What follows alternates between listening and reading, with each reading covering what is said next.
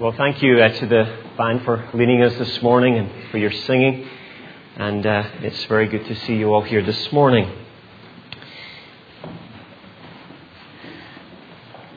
No handshakes, no smiles, no bulletin, and no assistance to your seat at 1 minute to 11.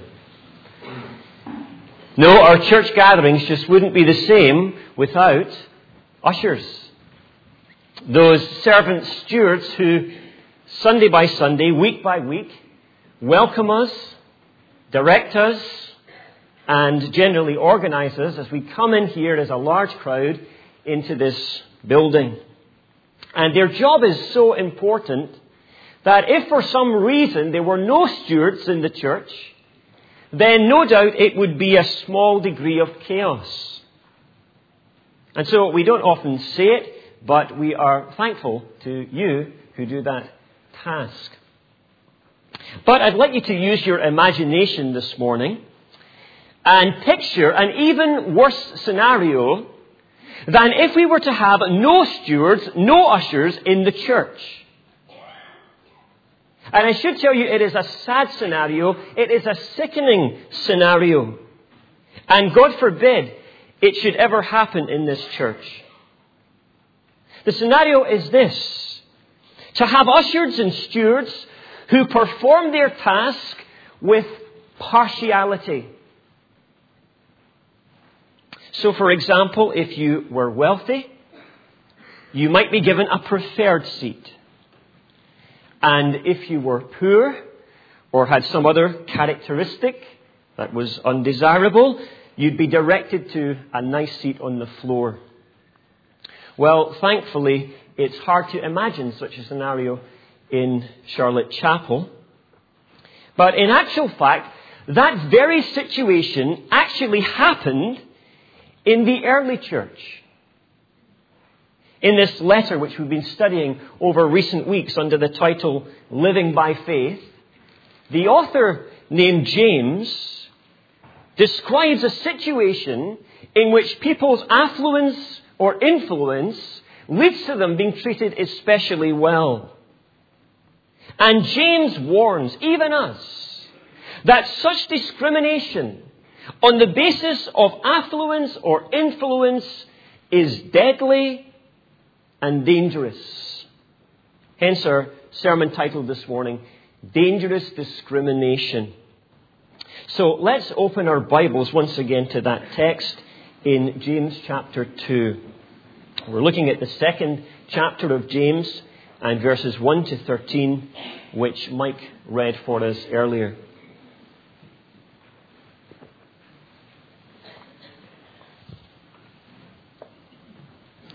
And before we study further, let's pray.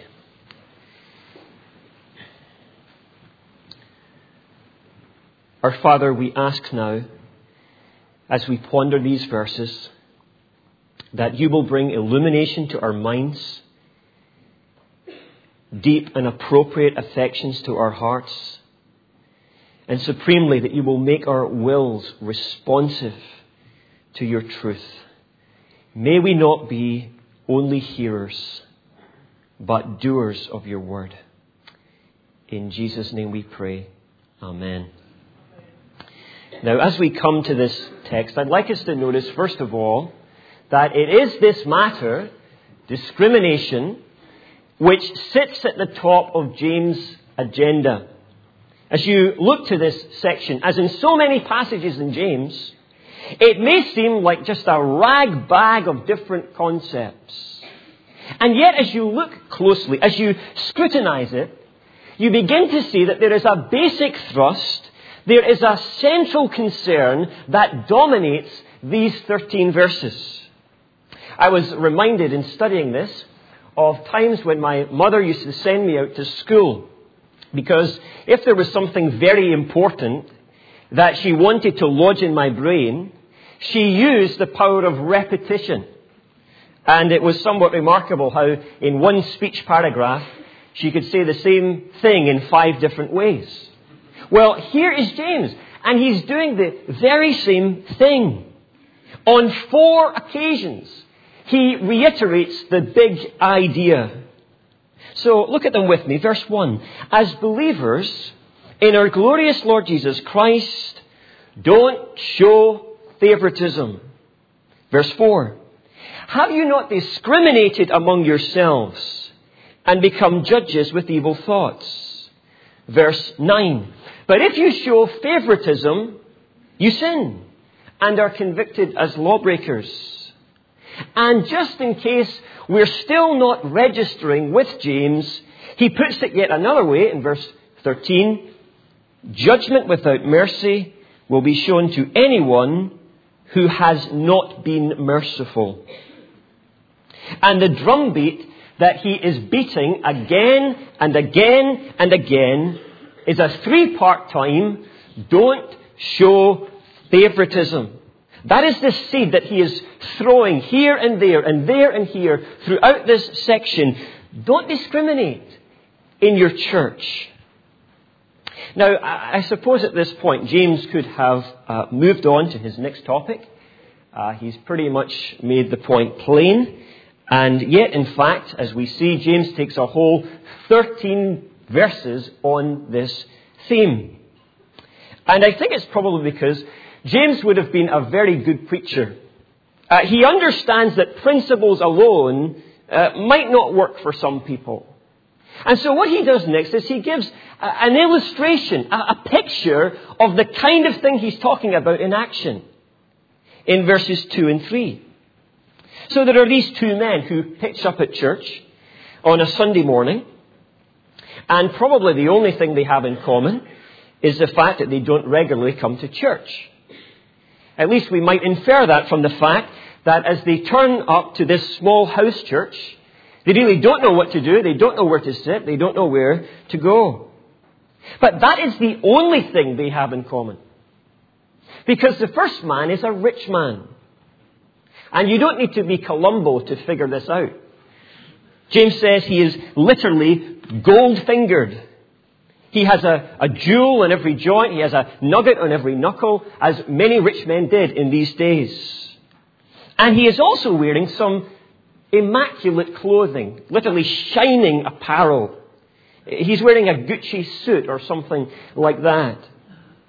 And so when he enters the meeting, what happens next? Well, the usher greets him and immediately takes him to the best seat in the house. Now, I guess this wouldn't be the front row in Charlotte Chapel. No one wants to sit there, so I don't know where the seat is exactly. But it's a good seat. It's a preferential seat. Now, the problem is not that he gives the man a good seat necessarily. If the story stopped there, that would be well and good. I mean, we should make efforts with those who come in and who are out with the family of Christ. No, the problem arises when he returns to the door just in time for another man to come in. And what a different character. A poor man. Not gold-fingered, not well-dressed, but in shabby and dirty clothes. And how this plays out, how this man is treated, is very different. He doesn't get a good seat in the church. In fact, he doesn't even get a seat. Or he has choices, two choices. Number one, he can either sit on the floor until he's humiliated, or he can stand till his legs hurt. Now, James says that this very vividly illustrates what he is talking about. Favoritism. Favoritism, this word, which literally means to receive someone's face. Sounds like a strange wording, but it means to accept someone on the basis of their appearance, what they look like. Judgments that are made on superficial and external criteria. And therefore it might apply to other areas today. Someone's age, as we've been hearing about in the news this week. Someone's physical abilities or lack of. Someone's intellectual capacity. Someone's background. The colour of someone's skin. Or some other factor. Now, let me pause just for a moment here and ask this question. Could this kind of thing happen in Charlotte Chapel? And you might say, well, not this specific scenario. And I think you would be right there. I don't think this would happen specifically. But if I were to ask more generally, could favoritism happen? I was thinking of what might be a little test for this, just to get us thinking. When you choose your seat each Sunday, and some of you choose your seats, some of you sit in the same places, but it is an interesting question to ask, isn't it? How often do you sit next to someone who is different from you? In a different economic class, in a different personality class, from a different background, someone who speaks differently from you, in a different academic class, race class, age class, you fill in the blank. And if you have two options, and some of you have done this, there's two rows that are available, the last two rows in the church, row A, row B. In row A, there is someone who matches your social profile. Really easy to talk to. And in row B, there is someone very, very different from you. Which row do you choose every time? If you had 10 opportunities, which row would you always pick?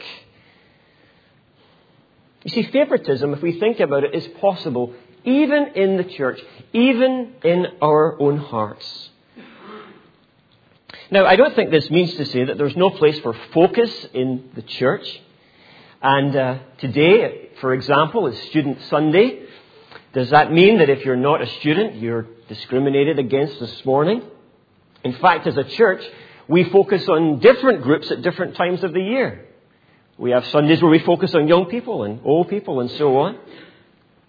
If you have 3 children and you celebrate their respective birthdays, are you showing favoritism? When you focus on them, you give them a card, you give them a present. That's not favoritism. That is focus.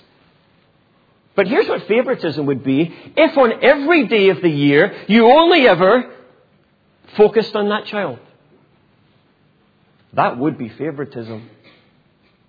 And that is why, as a church, Charlotte Chapel should always be a church for students, but not a student church. We're not into target niches in this church. This church is for students, it's for non-academics, it's for young, it's for middle-aged, it's for old. It's for everyone. And I look to my own heart, and I know that I can do better in this area. So, what do we need? What do we need? Because this is a battle of the will. What we need is motivation for this task. It's not hard to grasp what James is saying here. We know what he is expecting. It is hard to apply a truth like this. And therefore, most of the remainder of this text is argument. In fact, James supplies 6 arguments designed to destroy discrimination at the root. 6 motivators to compel us. So, let's note them together fairly briefly on each. And maybe you could write these down on a bit of paper or take a mental note. And why not review these some Sundays before you come in the doors of the church? Here are 6 reasons why I must resist favoritism today. In where I sit, in who I speak to in the lounge or don't speak to, and so on. Number 1, an appeal to faith. My brothers, verse 1, as believers in our glorious Lord Jesus Christ, don't show favoritism. Now, James could have simply said, don't show favoritism, full stop. There must be something significant in what he adds here. As believers in our glorious Lord Jesus Christ, don't show favoritism. There is something inherent in our faith in Jesus which foils favoritism. And I think the clue is found in the words, glorious Lord. James says to the Christian, the one that you trust is the glorious Lord. He is reminding them of the infinite brilliance, the infinite majesty, the infinite kingship of Christ. And yet he is also, you notice, Jesus Christ, referring to his humanity. Jesus of Nazareth, who lived on earth as God's chosen Savior. So when you put the two of those together, the two things, what do you have? The glorious Lord of heaven and the Lord Jesus Christ who came to earth. See, what you get there is a reminder of the incarnation, that Jesus in all his glory came down. He left the splendor of heaven to favor you. He did not favor heaven's splendor, but sinners on earth. And so if you believe in that kind of Christ, you cannot show favoritism. And we cannot be conspicuous for Christ and play favorites at the same time. That is what James is saying, number one. Second appeal, an appeal to motive. If you show special attention, this is verse 3 now, to the man wearing fine clothes and say, here's a good seat for you, but say to the poor man, you stand there or sit on the floor by my feet. Have you not discriminated among yourselves? So there's the favoritism bit again. And become judges with evil thoughts. So when we play favorites, one of the ways we sin is in our motives. We usually play favorites because there is something to gain, or that we think we will gain by favoring. And God is very clear that partiality for any personal motive is out of bounds. In the Old Testament, for example, in Leviticus 19:15, God spoke to the judges who would make assessments of the people and their cases. He said, do not show partiality to the poor or favoritism to the great, but judge your neighbor fairly. So they were to make judgments that were not swayed by a person's bank balance. Whether they are rich and could perhaps grease your palm, or whether they were poor and so you thought, well, I'll just let them off with it anyway. No, we should always judge fairly. That's what that text reminds us. And I think this raises, for me anyway, some uncomfortable questions. For example, have you ever heard someone say something like this? Wouldn't it be great if such and such a person, and then they put a name in, wouldn't it be great if they became a Christian? Now just think about what that is saying. We're making a judgment that someone has particular talents, particular connections, particular personality traits or influence that would be especially strategic and helpful for us, for the church. So we say that would be good. But maybe we shouldn't do that. I mean, wouldn't it be great if anyone became a Christian, regardless of their background? If we target certain types of people and we exclude other people, because we will benefit more if the first lot become converts, we have evil motives. That's reason number 2. The third appeal is an appeal to election. Verse 5 now. Listen, my dear brothers, has not God chosen those who are poor in the eyes of the world to be rich in faith and to inherit the kingdom he promised to those who love him?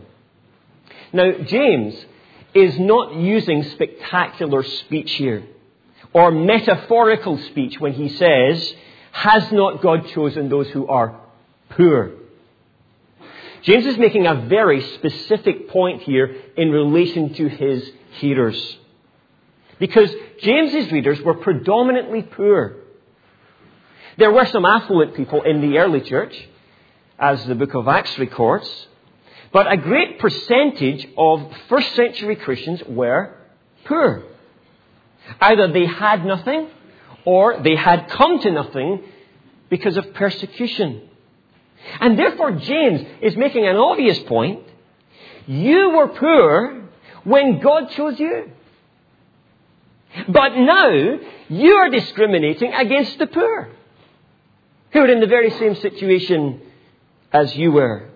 If God had treated you like that, you wouldn't be here.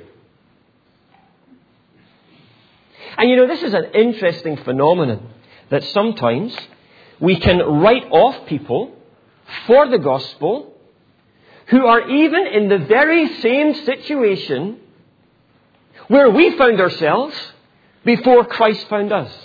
Isn't that very strange? But for some reason we say, you know, they'll never change. That kind of person. So you come from an atheistic background, and yet you think, you know, those hard-nosed atheists, they'll never convert to Christ. You come from a high-flying business background, but you say, those people are too busy for Jesus. You come from a drugs culture, and you know how difficult it is to climb up out of the pit. And so you say, it's hard for people like that to become Christians. And James says, weren't you like that when God chose you? How we should meditate on election and the unconditional nature of God's call, His choosing us, not only while we were still sinners, as Paul says in Romans 5, but as he says in Ephesians 1, He chose us even before the foundation of the world. That's argument 3. Fourthly, James makes an appeal to common sense. Now, I really like this appeal because it resonates with my Scottish psyche and with you, if you love a bargain, because James says you're not getting a good deal at all.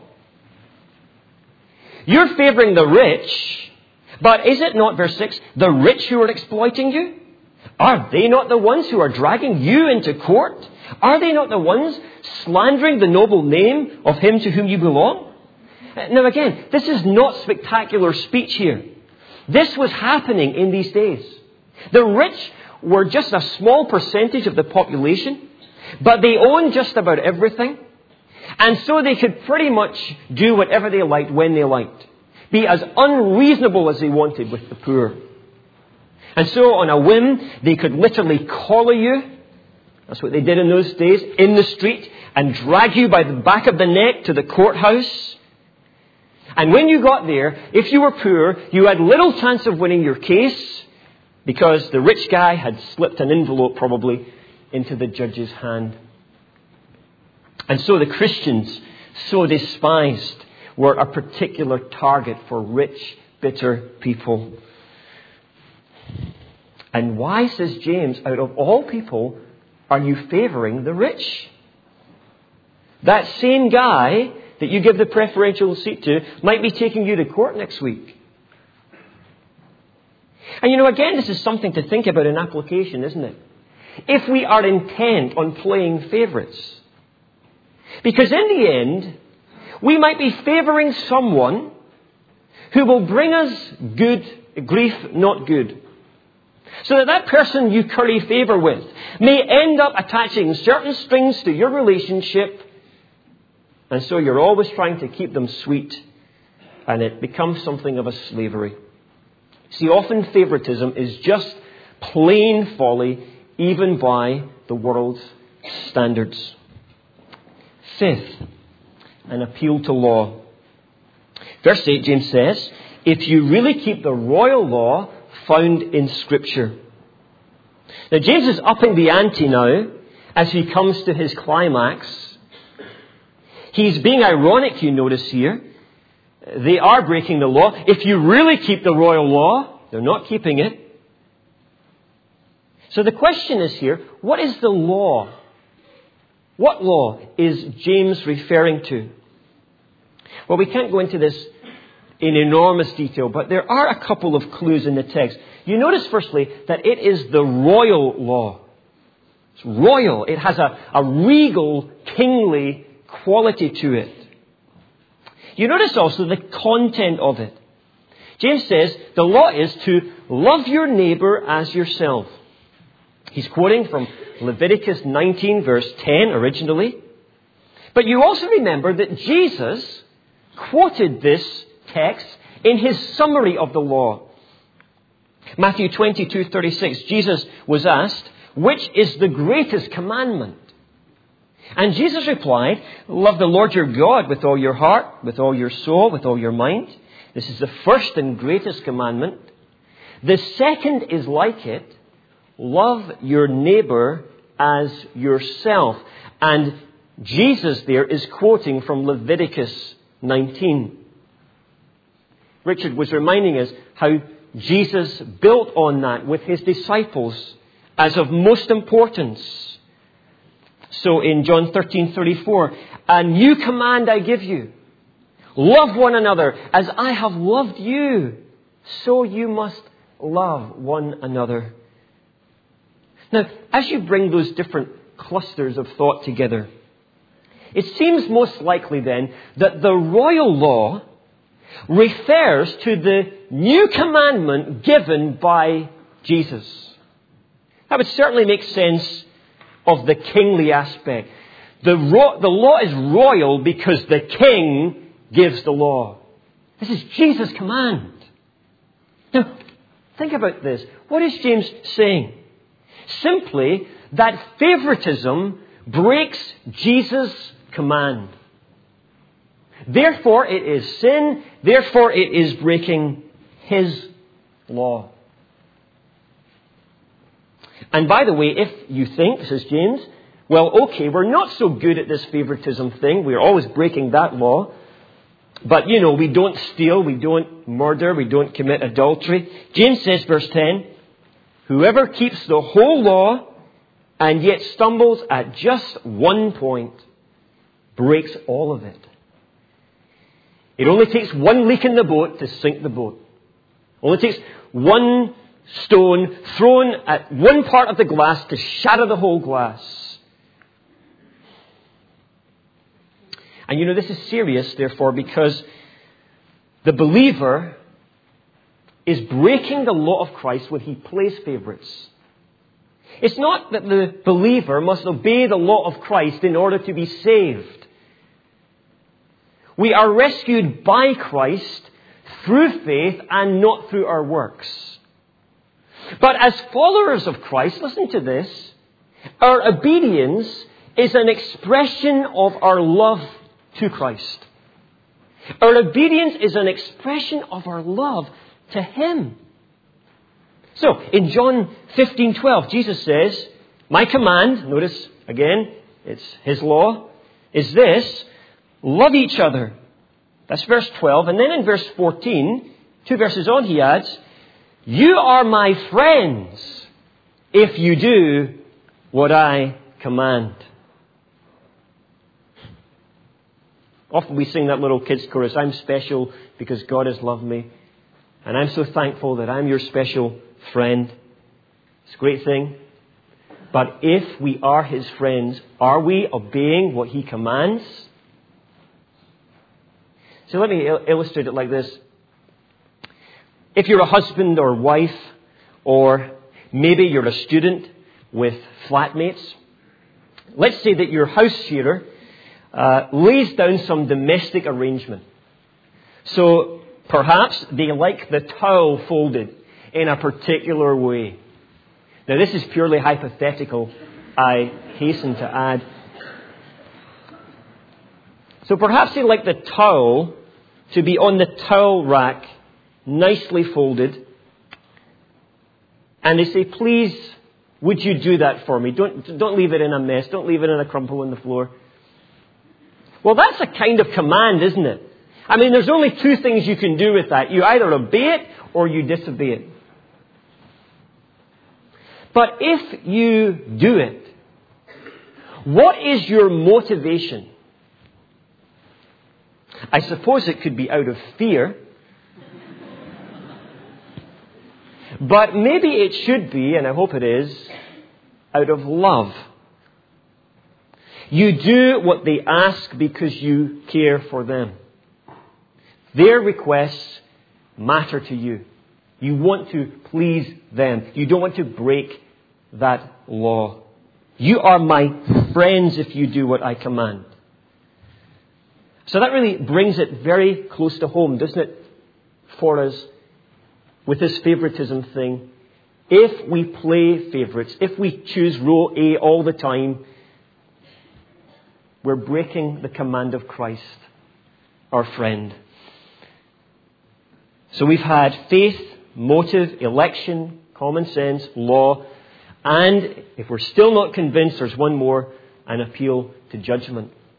Verse 12, speak and act as those who are going to be judged by the law that gives freedom, because judgment without mercy will be shown to anyone who has not been merciful.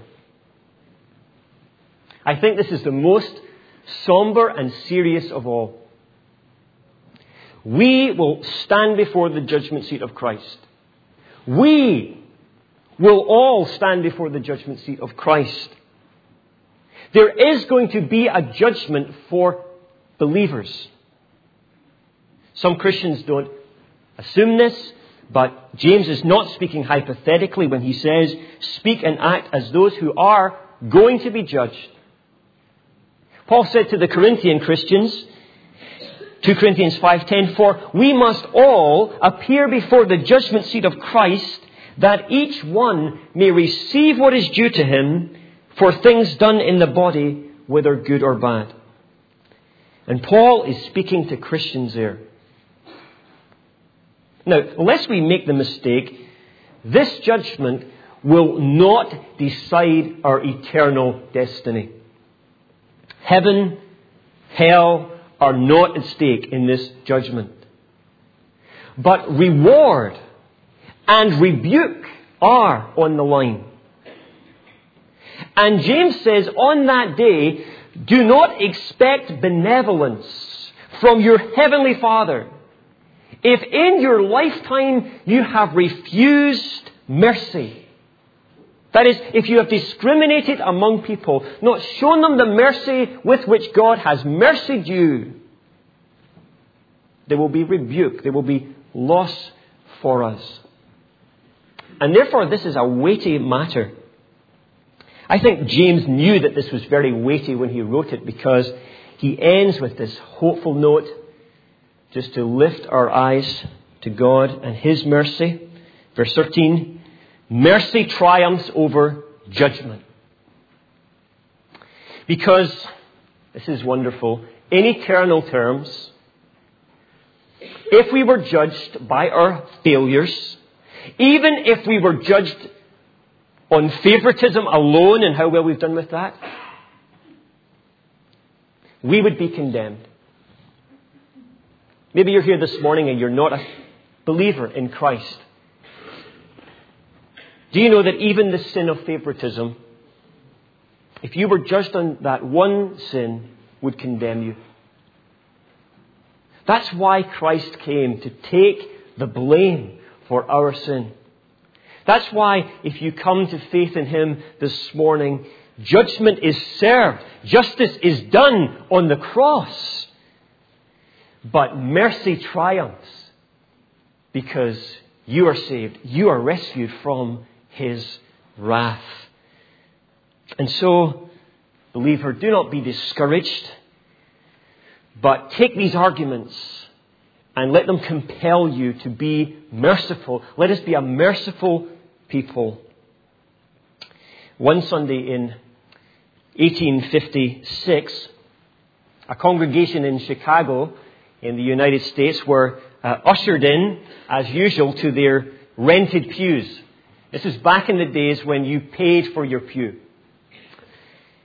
And a sudden commotion at the door caused them to look around and see what was happening.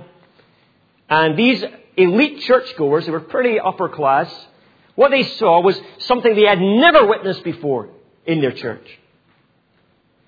A 19-year-old salesman came into the church, followed by a large group of tramps and alcoholics and slum people.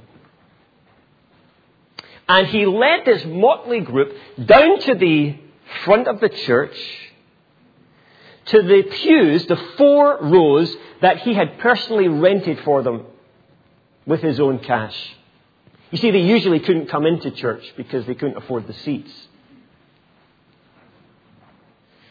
He continued doing that until he set out in a worldwide ministry. The man's name was D.L. Moody, great evangelist.